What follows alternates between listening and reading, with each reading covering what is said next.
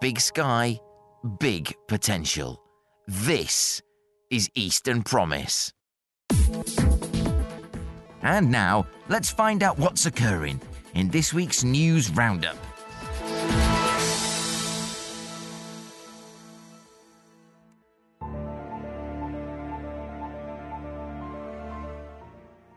Are you feeling hungry?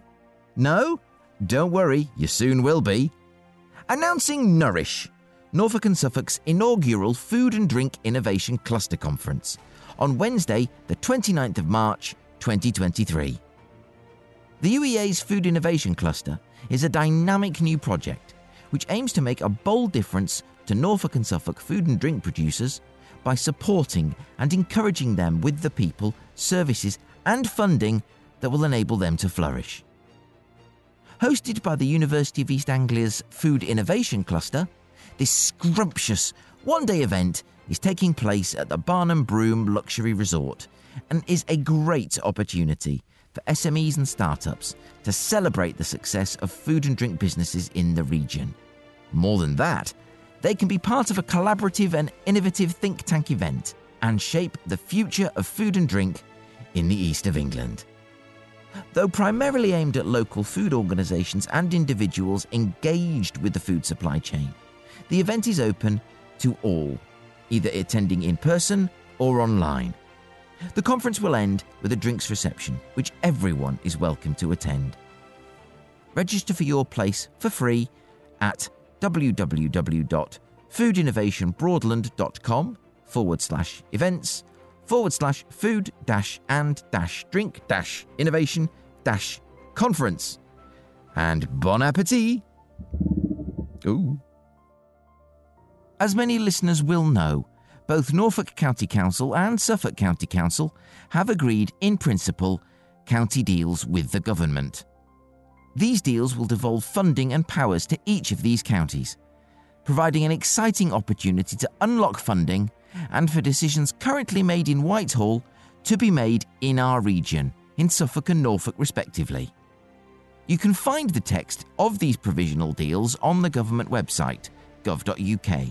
Simply Google Norfolk County Deal or Suffolk County Deal.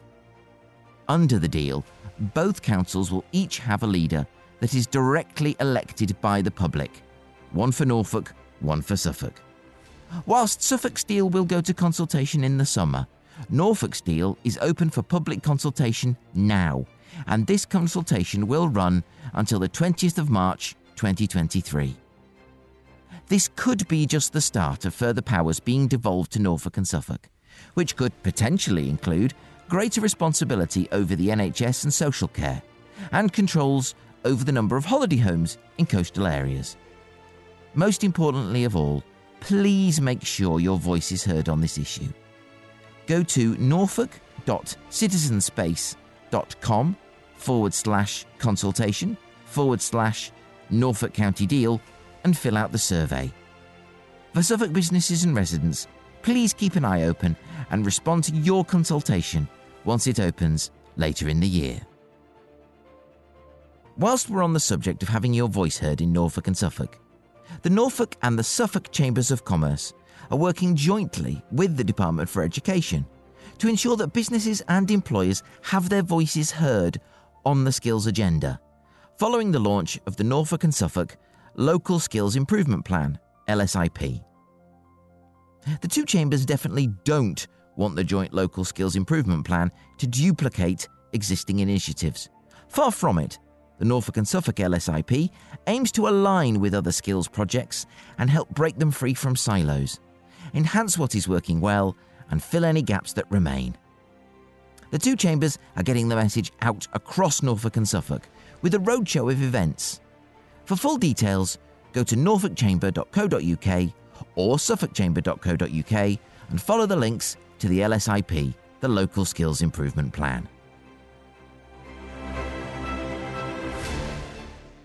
And finally, Eastern Promise congratulates Thetford advanced engineering firm Warren on its 33 years in business, which it has marked with a brilliant, fresh new brand and a spiffy-looking website to boot. Managing Director Will Bridgman says, After 33 years growing the business, we wanted our corporate identity to convey Warren's evolution into a modern, full-service, advanced manufacturing partner with a focus on engineered innovation. Warren's purpose is to help our clients succeed by bringing their projects, such as high-value architectural engineering and electromechanical machines, to market with speed and precision. Congratulations to Will, to founder Richard Bridgman, and all at Warren. For more information, visit the aforementioned spiffy website at warrenservices.co.uk.